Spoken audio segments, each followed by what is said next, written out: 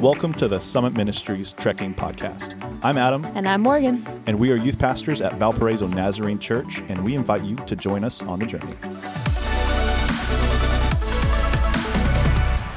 Well, welcome back to another episode of the Trekking Podcast. This is Adam, and I am joined today by Morgan. Hi, guys. And Stephanie. Hello. You have I would say it's a pleasure of listening to all three of the Summit Ministries staff today.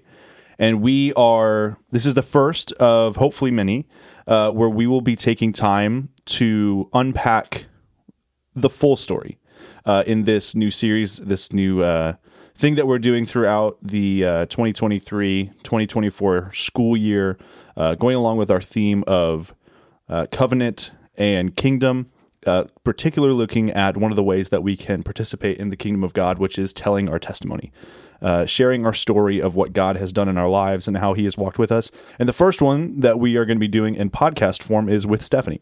And to get the ball rolling, kick things off, we thought it would be a good idea to share the answer to this question of what our first jobs were. Yeah. Get to know us a little bit better, Yeah, I guess. you can understand who we are. Yeah. Why we are the way we are. And I wonder if there's anybody listening, if they already know, and this is going to be no surprise to them. Yeah, and what this will be. And if you do, So props see to if you you can get all three.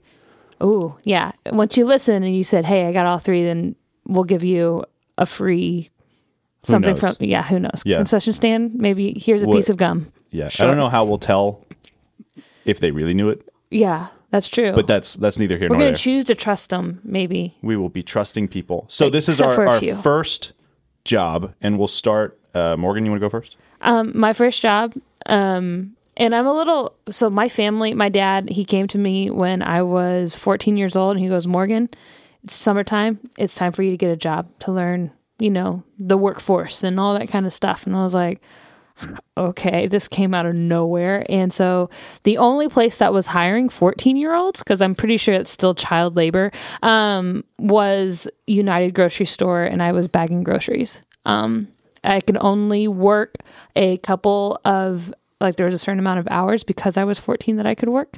And so, yeah, I was bagging groceries, and I only did that for one summer because it was horrible.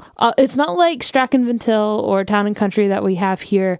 Like, you bag the groceries, you put them in the grocery cart, and then you walk with them out to their car and put them into their car. Put the groceries into your car. And so you'd have to think up of random conversation. I don't know how many times I asked, what do you think of this weather?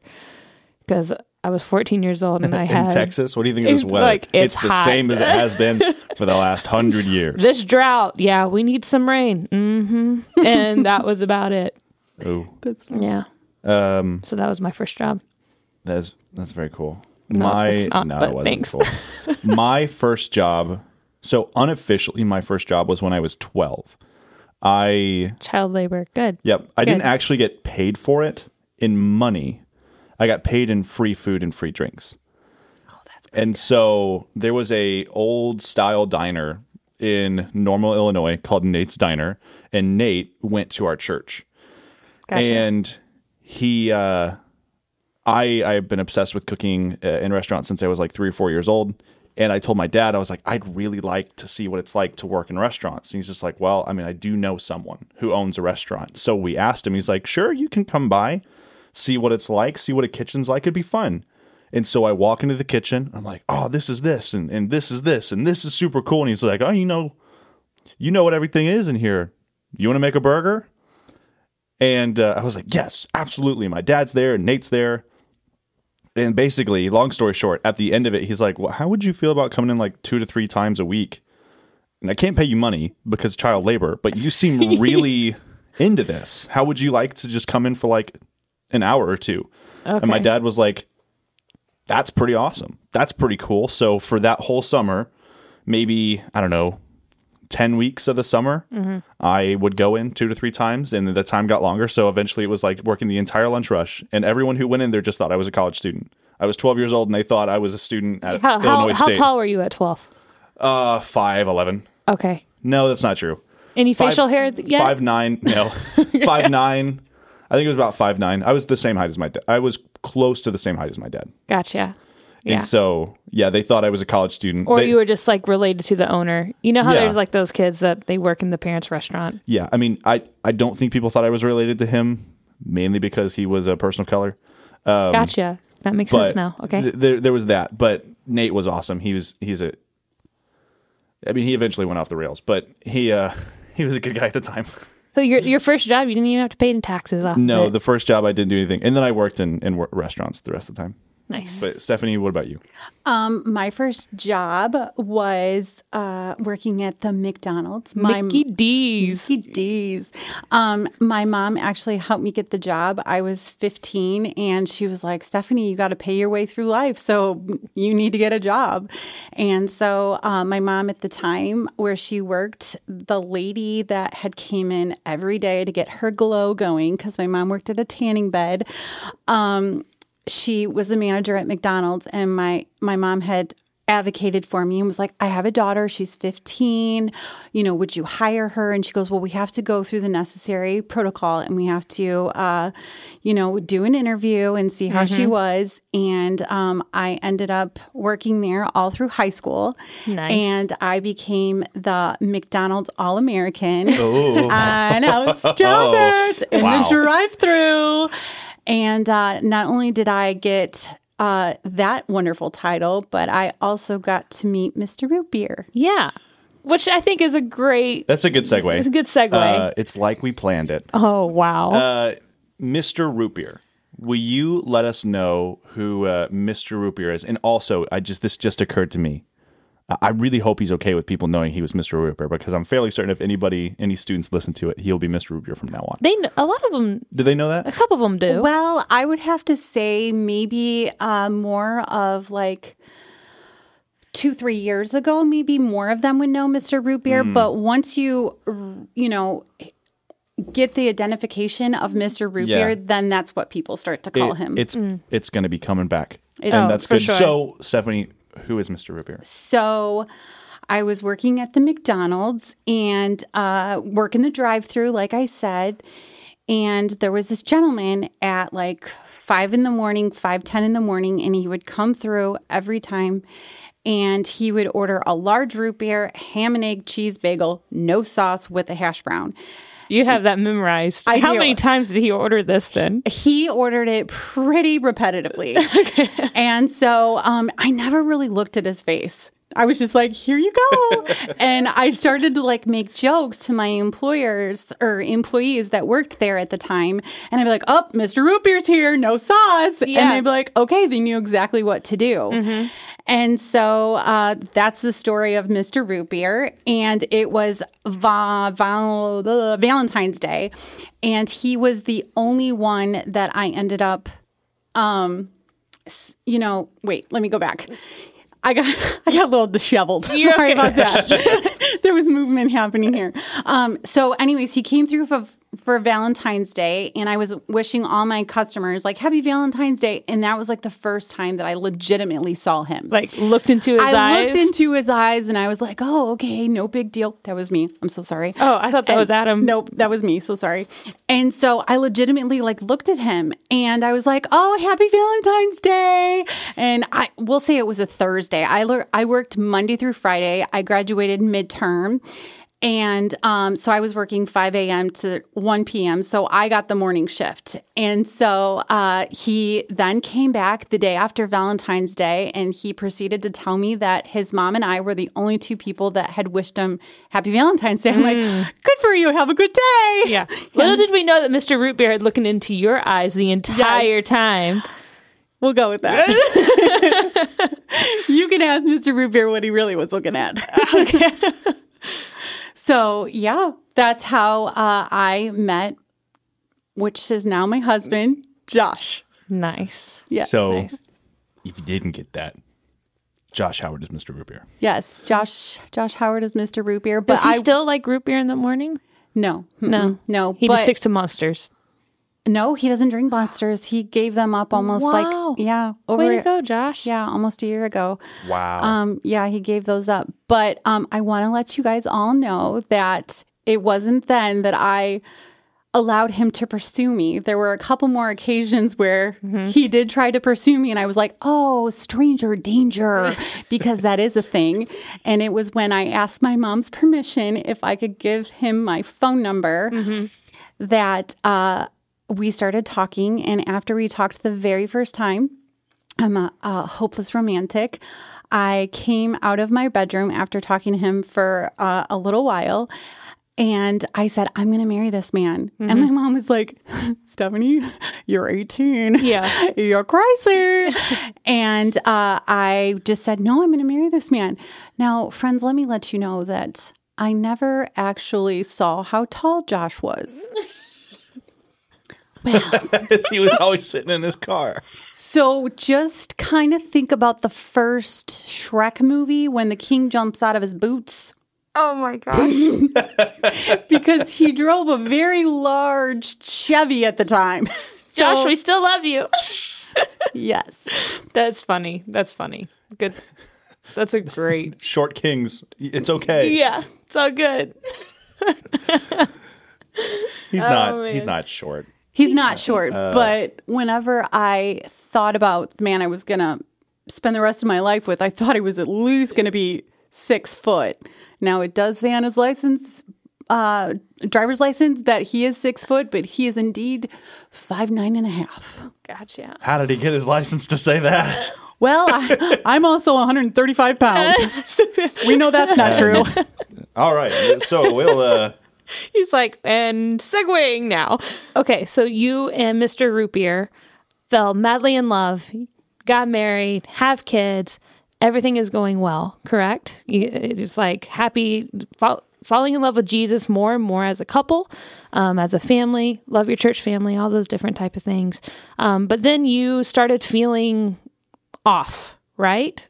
I did. I started to feel off, and I had very similar symptoms to those who are pregnant and what I experienced during my pregnancies. I ended up gaining like 30 pounds, and I ended up getting really bad headaches that then turned to migraines, which then turned to nausea and tastes and smells. And I ended up having optic migraines and blurriness, and it just kind of was unsettling. And I had went to the doctor, and they kind of attributed it to, I had, my kids at a young age, and I had them within a 5-year time span, and I had, nursed all of my children. And so they kind of leaned into, it was a hormonal kind of imbalance, and my body was balancing itself back out. And they didn't really have a strong indication of why these symptoms, were happening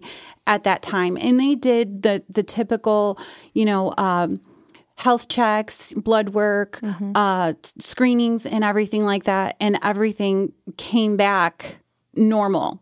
Yeah.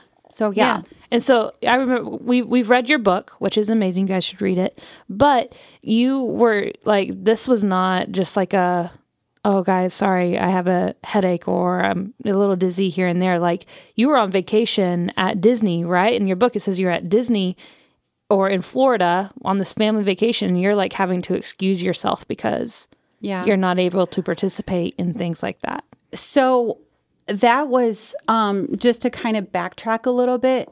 Whenever I went through my first panel with all my doctors, it was 2 years roughly prior before I had, like I said, roughly, I had went to the doctor before I left. I was having ringing in my ears constantly for 8 to 10 months. The migraines were getting worse. I was having more sensitivities. I was having everything had impacted. I was having unstable situations, with physically. I could no longer hold Violet at this time without sitting down. I had a couple incidents of stuttering, and it, maybe that happens for people, but it was kind of rare. And then I also had a dilation of my eyes situation, and I was like, you know what? There is just something not right going on. Yeah. And so, I had went to the doctor, and I was like, hang on back.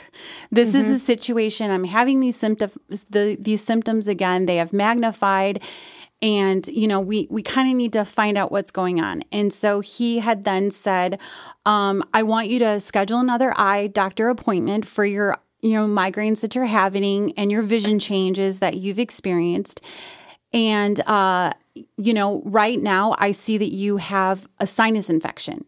So when you get back, I would like to have you do your antibiotics, and then we'll do blood work and everything when you get back from this trip. And I was like, okay, that sounds good. And so I was in, as I like to say, it was my last hurrah before the big excitement and kind of life-altering situation happened. We had a wonderful time. I ended up, at that point, I was sleeping a lot and everything. And so when we were on vacation, I slept a lot, but I was also able to go to Disney and do the Pretty Princesses with the girls. Yeah.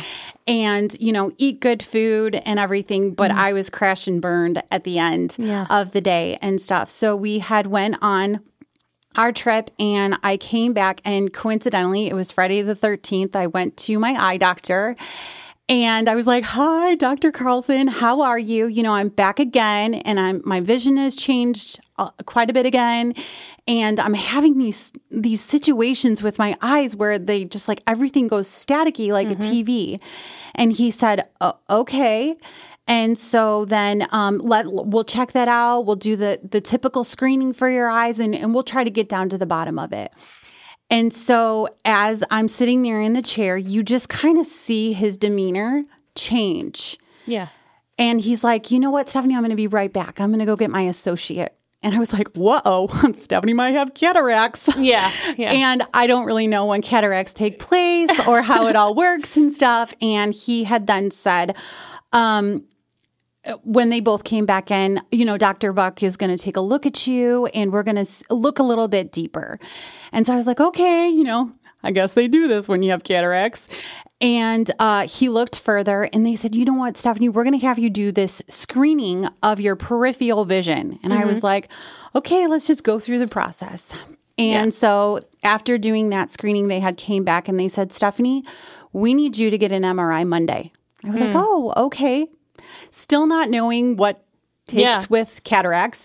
I'm like, okay, get an MRI on Friday. And he goes, "We need you to get this as soon as possible." And I was like, okay, I'll get it done. Yeah. I said, I'm going in to go get blood work on Monday for my general practitioner. And so no problem. So we had Violet's birthday that weekend. Her birthday's on the 15th. And we got to celebrate. And Josh and I kind of got to talk about what the doctor had said. And he's like, "Well, Stephanie, what do you think it is?" And I said, "Well, it's a brain tumor." And he's like, "Stephanie, that's not funny." And I'm like, no, it's fine. It's just a brain tumor. I've been saying it every time I got a migraine. And he's like, "Stephanie, like, it's not funny." I'm like, okay. And so I then went in that Monday and got my blood work and got my MRI. And a couple hours had went by, and Dr. Carlson had called me, and he says, "We need you to get in immediately." Yeah. I was like, okay, I'm going to get in as soon as I can. He goes, "You need to call Josh. You need to let him know what's going on." And I said, okay, I'll let him know. And I just had this peace about what was to be said. And typically I do a lot of things with Josh being with me. And once I arrived at the office, I just said, "You know what? I'm going to go ahead and go into Dr. Carlson's office and allow him to talk to me by myself." And so I sat down in the chair, and he's like, "Stephanie, I just want to let you know that we found something. We found a very large mass." And he never used the word tumor in this conversation. And he says, "You need to get seen as soon as possible. We had called your general physician. We had let him know the situation, and he had scheduled an appointment with a doctor for tomorrow. There's urgency to this." I said, okay, that sounds good. And, not just curious, how large is this mass? Yeah. And I'm like, "Is it the size of a golf ball?" And he's like, "Nope." And I said, "Is it the size of a baseball?" And he's like, "Nope." I said, "Okay, is it the size of a softball?" And at the time, all three of my girls were playing softball at the time. And I was a little resentful, I'm not going to lie, because softball was taking up so much time and so much energy. And if anyone has ever played travel sport, it's a high demand. And so I was like, of course it's the size of a softball. And so he said, Stephanie, I would greatly appreciate if you could go do one other scan for us. And I was like, okay. So as I was doing that scan is when Josh came in and the doctors had delivered the news to him. Yeah. Yeah. So a little earlier, Morgan, you mentioned that, Stephanie, you wrote a book. What was that book called? What is that book called? Live Life, Be Strong with God. And this book chronicles kind of your thoughts and your experience through this whole time that we're talking about now. And in it, you talk about this experience in depth and what went through your head. And it is exhilarating to read. But one of the things you said is that when you received this, and also everyone who knows you knows that you are an extremely joyful, bubbly, smiling person at all times. And if she's not smiling, call 911. But you said that you're sitting with the doctor and smiling while he says you have a softball-sized mass tumor in your head. And then you said, I felt the love and peace and mercy that God wanted for me to feel during this time of receiving unfortunate news. And I replied with a smile and said, okay, I have to ask you, how on earth could you receive news like that and smile? So for me, I believe God was preparing me because at that time I had such wonderful people speaking into my life, as well as me growing in the Bible to hear the significant stories of how God uses people for his glory. And he doesn't just choose anybody. He chooses the chosen, the one that it's meant to be. And so at that time, I also was introduced from my brother-in-law Christian music, and it just repeated over and over just words of affirmation of just, when you're weak, he will make you strong and he will prepare you. Just all these different artists that were just magnificent in my growth, that I was comfortable with that choice because I also was hearing the Holy Spirit whenever I was having my migraines. Sarcasm is my best tool, that I'd be like, hey girls, you gotta be quiet. Mama has a brain tumor. And that's not really nice for those who are experiencing it. But I believe in some sense that was God, kind of preparing me for this news, for what he had planned for me. Gotcha. So it wasn't just that you are a very smiley person, but it was the presence of our God and Father 100%. who had been with you for a while. Absolutely. And 100%. who had been giving you a peace that is beyond any kind of understanding. 100%. Wow. And so when you get this news that there is a softball-sized brain tumor or a tumor in your head, what happens next? So what happens next is I go see the doctor that my general practitioner had sent me to, which he was a horrible man. He had looked at Josh and I, and he said, I won't do the surgery. It's the fact that she hasn't had a stroke or seizures or, disabilities by any means is unfavorable.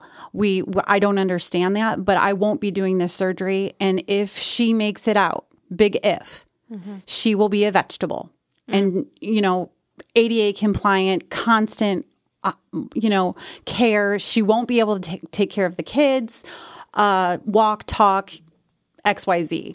He wasn't giving you any hope whatsoever. No hope whatsoever. And so it was something that very much had shaken Josh. He was very disturbed. He wanted answers. He wanted results. He wanted help. Could you give us references?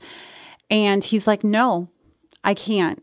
And so as the doctor had walked out of the room, Josh feeling hopeless and devastated because now he has announced you have a softball-sized brain tumor that is wrapped around her pituitary gland and her carotid artery, and it is affecting so much more than the inevitable. And her timeline is 2 weeks. She will pass away within the next 2 weeks. This is it's inevitable. Oh my goodness. And so there was a gentleman, the nurse, I wish I knew his name. Praise God for him. He had came in and he was in the room whenever the doctor was delivering the news, and he came with 3 different referrals and phone numbers. There was Mayo, there was Northwestern, and there was Rush. And Josh, still beside himself, I believe, in my own words, he felt some relief. Like, I have places to call now. Because you got to remember, I went in the day before, and the next day I was at this doctor's office and him saying, this is a life-threatening brain tumor. So the processing for Josh wasn't the same as it was for me. I was looking at it like, okay, God's using me. Like, he thinks that I am worthy of this, and he's going to use me for his glory. So we then went home, and Josh got on the phone and started calling all these different hospitals, and they were all within a week out. So if you're doing the math, now I have, this short time frame before something's going to take over and change his life and our girls' life abruptly. And so it was the blessing of a friend that called her oncologist and let him know what was going on. And he was able to get me in at Rush University. And I was able to see the doctor within 2 or 3 days. And then within that time frame, then Northwestern called, and I was able to get with that doctor. Okay. And Josh and I kind of had that discussion. What are you wanting out of this experience? And I said, I'll know he's the doctor whenever I feel warm and fuzzy. And he's like, what? That's so stupid.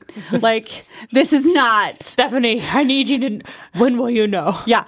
We need you to have a little bit more like credentials and knowledge and information behind this, not when he makes me feel warm and fuzzy. Yeah. That was unacceptable for Josh. And so we then went to the doctor's appointment, and his name was Dr. Burns, and he was confident and arrogant, but comforting. And I asked him the question. Josh asked all the, the do's and the don'ts and everything. And he then, I said, well, I have a question for you.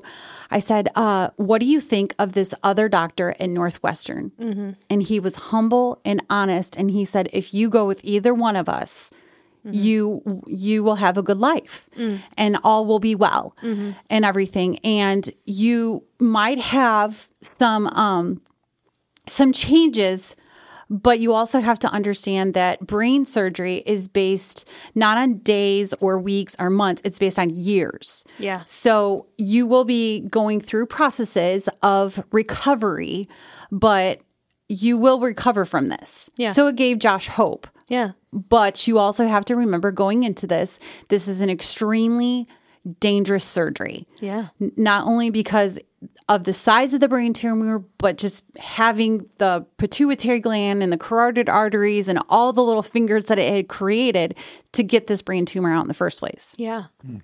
So, wow. And so now timeline wise, we're within the week of the initial of the MRI of like you have a mass and then you've visited the doctors and all those those steps.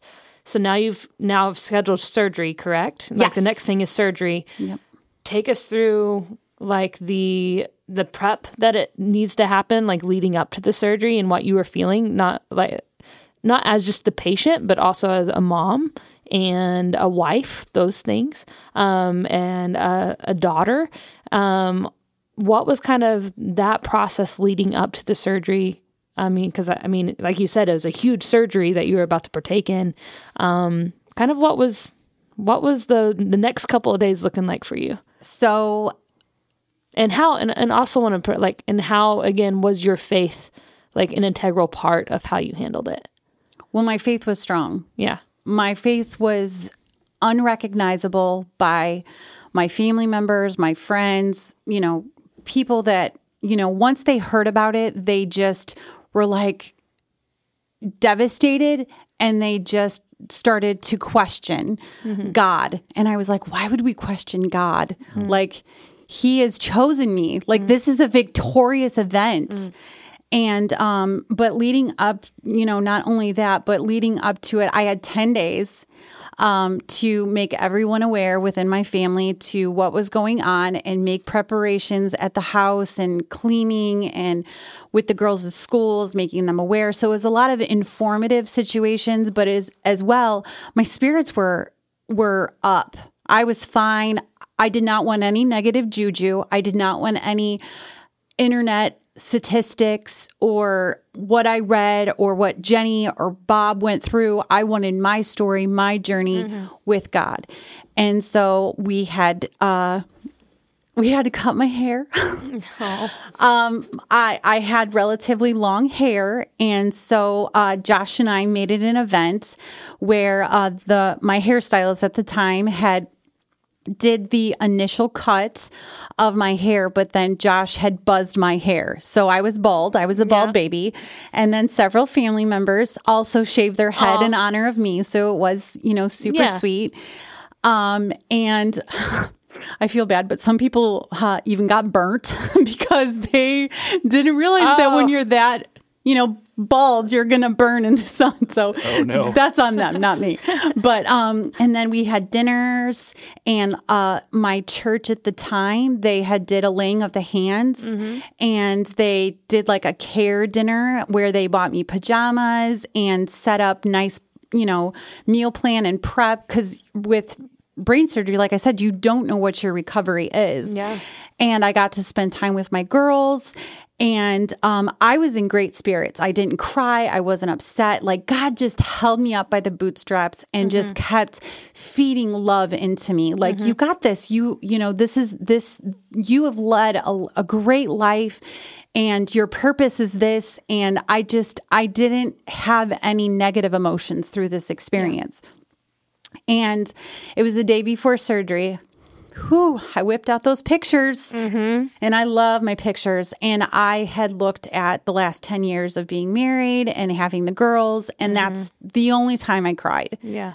Because then I thought about their weddings and them having babies and everything, and that's where it really hurt me. But I knew it was God's plan. Like, I knew I was going to be okay, but it just got me emotional, Yeah, of course. Because it was the unknown. I didn't know what was going to happen, but I knew it was going to be for God and God's glory. Yeah. And on that, we as a youth group, we talked this summer about the ways that we see God. And we just want to clarify real quick, based on a conversation we had literally just right before we did this.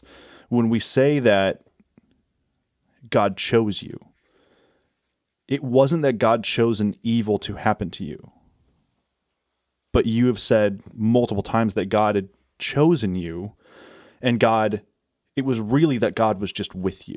You talked about the way that you were able to smile when you get a diagnosis because your Heavenly Father, through His Holy Spirit, had been with you and preparing you and giving you peace.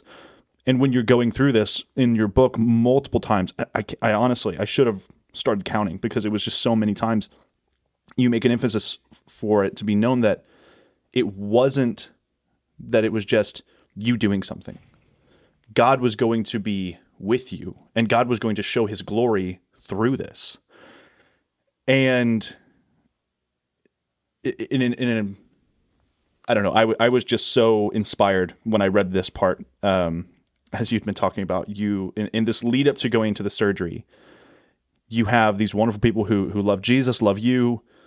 And then you go to the surgery. This is the morning of the surgery where you're about to have a procedure that could alter your life in significant ways. And there's the possibility that something could go wrong. And I know how much anxiety would fill me.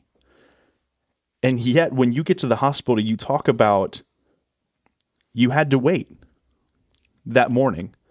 Could you talk a little bit about What happened? Why did you have to wait? So there was a horrible car accident that had happened, and the doctor had to perform a surgery. I presume something within the brain, the neck, within that areas, and I was comforted. I was fine. It was, hey, someone else needs to get here to pray over me, to see me, to be with the other people that were in the waiting room. I had roughly about 27 people in the waiting room just praying for me, for Josh, for the girls, for the well-being, for the doctors and the nurses. And I went in saying, whatever God's plan is, it will be for his glory and his glory alone. And so the patience that you mentioned in the book, God needed to have patience, which in the book, you don't mention that the doctor said, like, you only have 2 weeks to live, like, or before things go down, which for sitting and listening to this, I'm like, hold up, what? Like, that gives it it's like a new perspective for me, because you're basically, even though that doctor was somebody that, frustrated you guys and didn't fill you enough with hope, but still planted those thoughts, or planted that timeline kind of in your head. The whole patience thing was even more, it's even bigger, because you're like, okay, I need to get this thing out. But it's okay. Patience, because this other person needs that time. For me, it just makes it even more significant of your attitude towards it, and the graciousness and the love and the compassion that you were showing for that stranger, because you like literally had not a ticking time bomb, but sort of, right? And that needed to come out. So. Absolutely. And it just makes me think of, as we've been talking about Covenant and Kingdom, and the kingdom part being about our response and our life as a citizen of the kingdom of God, the love that we have for others in Christ, I think it's self-emptying and self-giving, right? And you really showed that in this moment of waiting, when you're about to have a brain surgery to remove a softball-sized mass out of your head that, if it doesn't come out, will kill you. And the morning of the surgery, after you've waited enough, you said, this person, the one who had been in the car accident, whoever he or she was one of God's creation and needed help immediately. And I was happy I could help in a small way by having patience. And man, that is just... I just think that I had so much comfort because I never had the seizures. I never had the strokes. I never had any of the what ifs that was supposedly could have happened. I never had that. So it was all on God's time frame as it was. And if this presumed to happen, it was meant to be. And I needed to continue to have patience and have faith that it was in God's control. Yeah. And that in God's sovereignty, what he was doing was holding all things together. Absolutely. And it wasn't that he was controlling he put a brain tumor in Stephanie's head, and then he had a doctor who was really mean, and then he made a crash happen. It was these horrible things happened, and the God of the universe was with us. Absolutely. It was with you in the room. And you talk about again and again, like I've already said, that God was going to show something incredible. And you said, here's a little secret about all the people you see, whether it's your neighbor, your spouse, your coworker, or the person sitting right next to you right now. Given no one's life is perfect, we all need help or hope and healing. We share with others the hope and healing that we found in Christ. We need to remind ourselves and others that we need to wait and see what God has in store for our future. And it's just amazing to me that you said that in the middle of a book, and in the book you were on a bed waiting to have this operation. And that is... Yeah. And it wasn't just a small operation, like it was a huge one. It was 13 hours, according to your book, right? Yeah. Can you I know you don't know what happened out there, but people have told you in the waiting room and all that kind of stuff. What was, and then maybe people have told you what was happening in the operating room as well, because that's, part of that story. And then it also coming out of that, all that happened. Could you just kind of walk us through those little bits as much as you can share? So, I wanted to make sure that my prayer warriors that were there were well fed. Mm-hmm. I wanted to make sure that they were entertained. Mm-hmm. So I had prepared a cooler of snacks for all of my prayer warriors, mm-hmm. and I had also prepared a journey of prayer over me, but words of wisdom. And I put my sister-in-law Kendra in charge of it, and I wanted just anyone that was willing to speak life into me to do that through this notebook, and that I would go back to it in a time of maybe unsureness or guidance, that mm-hmm. these words of wisdom that they had placed in this notebook would help me. And so it was one that was extremely hard. Mm-hmm. For everyone who was out there and praying for me, I was kind of numb to what it was like to be the mom, to be the husband, to be the friend, the sister. I was absent-minded to what they were experiencing because I needed to continue to be strong for what God had planned for me, that I did not allow myself to put myself in their shoes during that time. I asked for no tears. I asked for no sadness. And my sister-in-law, Kendra, made sure that none of that negative juju was happening. Just because at that time, I was very affirmed that this is God and I's journey. This isn't someone else's journey and what they had experienced. So if I could have control over it, I don't want your negative thoughts. And it was touch and go throughout the surgery. It was extremely detrimental to Josh. He would get updates that things were okay. And okay is just not enough when your wife is having surgery. Mm-hmm.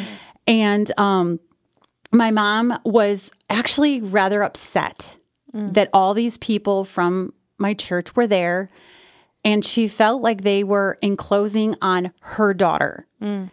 And it all came into fruition of what God was doing with her heart, breaking it down and showing her that other people love Stephanie and that she has made an imprint on them. But that will come in when I talk about another part. Yeah. So after my surgery and everything, the doctor had came and brought Josh to a room, and emotional exhaustion was amongst him, and words were extremely slow, and just anticipating what the next thing was going to be. He said it was touch and go. You know, things. It was a hard surgery. She pulled through. She was strong, and of course, the next 72 hours are the most crucial. Yeah. And so he then was like, "Phew, well, that's good. I'm glad the touch and go worked out and everything." And he probably has his own words to that, but I'll let him speak for that himself. And so I then got back to my room, and I was kind of, for the first couple of hours. And I wanted was my AirPods at the time, because I wanted to listen to my Christian music and my favorite, my playlist at the time. And I wanted that, but my hearing was just so magnified that it made me nauseous to hear music that loud. And so I ended up taking that away. But Josh had came in and he's like, "Stephanie, how are you?" And I said, "Well, I'm okay. I'm nauseous, and mind you, I'm oblivious to what I look like." Yeah. Which I'm sure that was extremely scary for him to see and family members to see and everything. But I said, "Well, did you have the chicken salad with the grapes?" And he was like, "What? What did you ask me?" And I said, "Do you remember the chicken salad that I told you to have that we had yesterday? Did you eat that today?" And he's like, he didn't know what to say. He was like beside himself, like, "What?" And then after he had came in, I had my siblings come in, and Josh's parents and my parents came in. And I'm sure that was a horrible scene to see, but the blessing of not having the mirror back to me, I didn't know what I looked like. Yeah. But they also heard she has 72 hours, most crucial. And so it was the next morning, maybe like 12-ish hours after the surgery, I was ready and rearing to go. I was like, okay, Wait. She said raring. That makes me go back to another part of your book. You came out of surgery with a raring accent. Oh, no, that's the second surgery. That's the second surgery? Okay. I came out with a southern accent. Don't Second get out of surgery. yourself. Sorry. We'll get there. Yes. My bad. I hopped onto it too quick. Yeah, you were excited. I was. You from Texas. Southern accent. Yes. But 12 hours. So it went, you had your recovery and you pretty much knocked it out of the park. I knocked it out of the park. Yeah. And I was up and ready to go. And I did have some changes. Like I mentioned earlier, my hearing, everything was magnified. My smell, everything was magnified. My taste changed. I didn't really know that right away. It took about a day or two, but everything that was like salty or sweet tasted different. Like everything was reset and different after I had surgery. But I was ready to get out of the bed and go to the bathroom by myself. And they were like, I don't know if you know this, but you're on our 24-hour watch and you got to stay in that bed. And I'm like, I just want to go to the bathroom by myself, please. Oh, wow. And so there's a lot of joy from that. Just like I'm 24 hours, they're having to keep you in bed because you're going, it's better than you thought it would be. Or at least in your experience. Well, everyone was like struck by it. They're like, I'm sorry, what? You're talking, you're wanting things. And, I'm not really one to like not talk, but I really had a lot to say and stuff. All good and great. But they were like, I thought it was going to be different. Yeah. Yeah. Wow. Can't keep Stephanie down. Now That's with right. Jesus on her That side. is right. Jesus on her side can do anything. And so, okay, so you have this first surgery, come out on the other side, really doing pretty good, right? Blowing away expectations. This is phenomenal. And then you start the journey of recovery. And how long was it before things took a turn that was not the one that you had hoped for? The unexpected. The unexpected.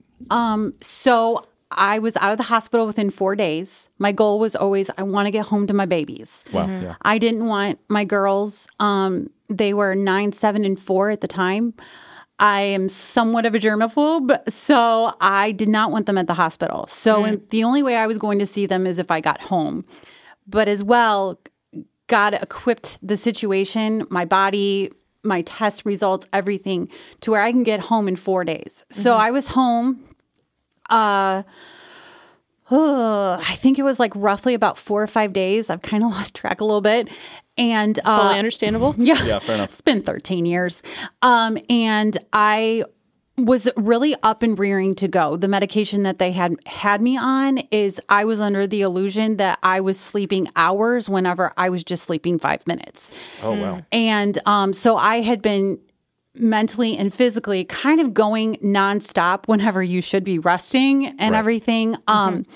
But like I said, the medication that they had me on had me wired and everything. And so we were into the recovery phase and I just took a plummet. I started to feel sick and nauseous and sweaty like Adam. I knew that was coming. I knew it was going to happen. We love you, Adam. I know. And so at the time, I had around-the-clock care by church members and family members.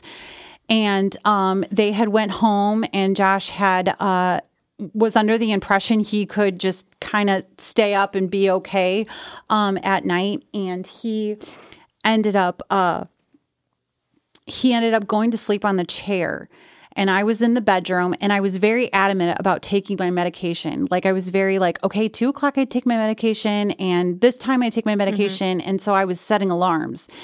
And I had woke up in a puddle of just discharge and fluids and blood on my pillow. Oh my gosh. And I don't know if you guys know this about Josh, but he's a hard sleeper. And so I had to walk from our bedroom to the chair in the living room. He had been in the living room for whatever reason. Mind you, he's exhausted from just doing the day-to-day of taking care of the kids, to going to work, to having the conversation with anyone who is caregiving me, and, you know, just emotionally exhausted from the experience all in itself. And so by God's grace, I was able to make it to him, to wake him up and say, there's something wrong. And at that time, he had taken my my temperature, and it was like 104. He got on the phone, called the doctor. The doctor said what I should do. And so we immediately had my mother and father-in-law come, as well as my sister-in-law come and take me to Rush. And once going through the emergency room, they then took me upstairs, and they let me know that I was going to be on antibiotics for roughly 2 to 3 days because they had to get the infection down. I had sepsis of some form, and it was because of being open for 13 hours and the recovery process of things. It happens. And it was in that moment that I was like, okay, you know, I'm bummed I'm back here, but you know, it's okay. And I ended up having surgery roughly about 2 or 3 days after that. And after I had that surgery, they did the surgery primarily to just, as the doctor said, he knows I use simple words, power wash the brain. Gotcha. And so he power washed the brain. It's a great visual, though. I get that. Totally really makes it. He had to just clean out all that infection and do the antibiotics and all the good stuff all over again. And I had came out, as we had mentioned earlier, with a Southern accent. And I was like, when y'all going to take me up to my room? I need to see my family. And it was why I was in surgery. My mom got saved. Oh, wow. Praise the Lord. She asked God into her heart. And she just had such a gratitude and appreciation for those who were a part of my life. She then had a clarity of why those people were in the waiting room whenever I was having that initial surgery. And she has been growing in her faith since. It wasn't like Praise the Lord. a state of mind, like I'm going to do this. It was the gratitude and appreciation, and has started her journey with God. Wow.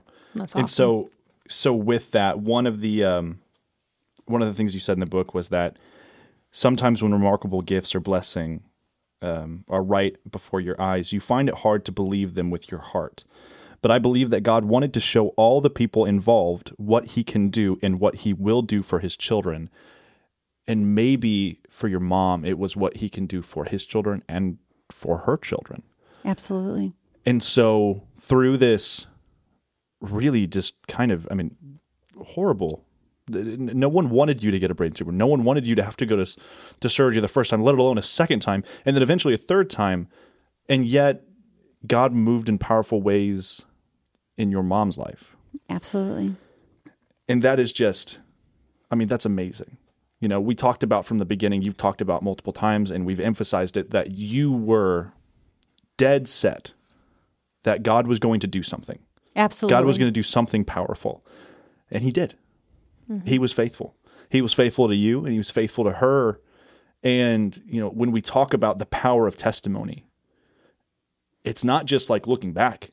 Like, it's in the moment. Like, there were people who were experiencing this story for themselves and experiencing it like you were experiencing it. And so what was it like for you to get out of surgery the second time and be told, well, actually, who told you? Was it your mom that told you that she had come to know Jesus, or do you remember? I believe it was my mom. During that time, I believe it was my mom that told me that she got saved and that she had came to a place of peace and understanding of, people's presence in my life. And as well, I believe that anyone that was there, those moments and those times also were speaking into my mom's, life by being present and being acknowledgeable and talking about how they got on the prayer chain and people were praying for me all across the country. Yeah. And friends were telling friends, and I can't control what people say, but they were saying this woman needs prayer, and that prayer was being met. Now, whatever God had planned with that was a part of it, but something amazing happened. Right. And so we have this wonderful working of God where he's working in your life, and he's, with the doctors, he's in the operating room. Absolutely. And as it comes to turn out, he's in the waiting room as well. Absolutely. With your mother. Yeah. And with your husband, with your children. And he had his hands on the whole thing. And I know that we could talk about this incredible story for hours. But I want to ask you something towards I'll just put it this way. Since I have known you, I've seen it on your Facebook, your Instagram, in the book, you've said it in person. It has become what I have come to understand as a catchphrase, which is praise me some Jesus. And, a lot of people throw out, and I'll be honest, I can be guilty of this myself, of just throwing out praise God for anything.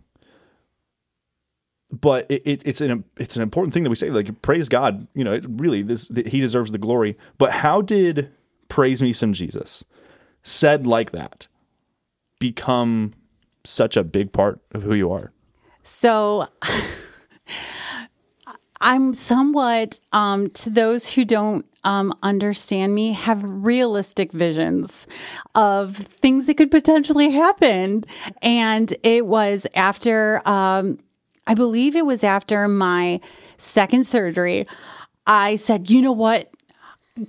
God wants me to go on the Tyra Banks show and tell my story. Now, mind you, I just loved her. Didn't know really anything about her, but I was like, you know what? God wants me to go and just praise me some Jesus and just share my story.